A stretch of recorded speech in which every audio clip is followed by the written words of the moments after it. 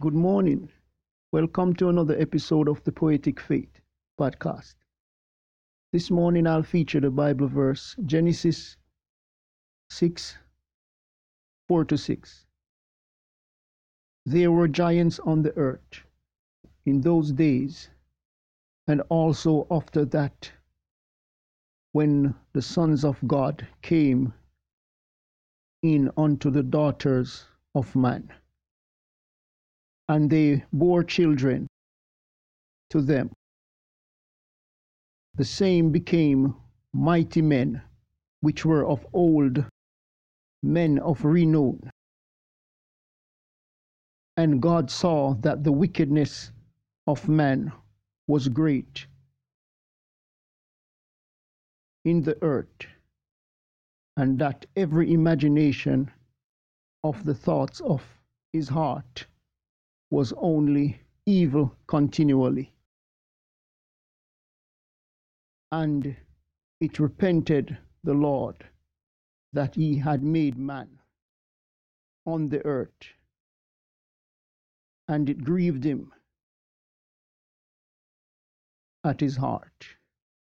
This verse shows the interaction of heavenly beings with humans in the past and the evil that was wrought from it.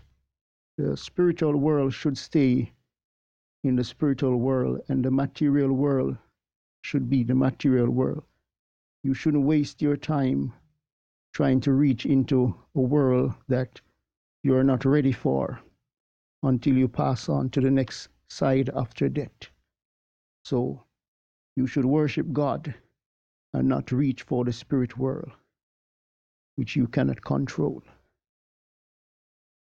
For this morning, I'll feature an a cappella version of the piece Sins of Thought that was released last year. So until next time, hope you have a great day. Remember, God loves you. Jesus is the only way. The thoughtful sin, the sin of thought, lusting after visuals, sound, drive us apart. The mind is tricky yet blameless. The conundrum that bewails, I hate myself, impales the sway of self-pity and doubt. The heart joins the mind, dances about. Prayers are questioned if they are accepted, physically pure from the world, but your thoughts are intercepted. It's not sin of omission, it's sin how clouded in derision. You look and feel, you feel and look. The sound grips you like a fisher's hook. Do you want it, or is it your spirit? But the world, the devil, and the flesh, sins of the thought, are they all tangled mesh? How can I be saved if my thoughts betray me?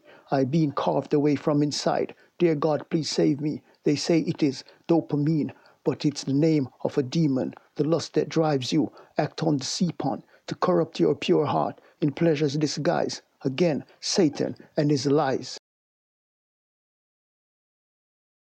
Sins of thought.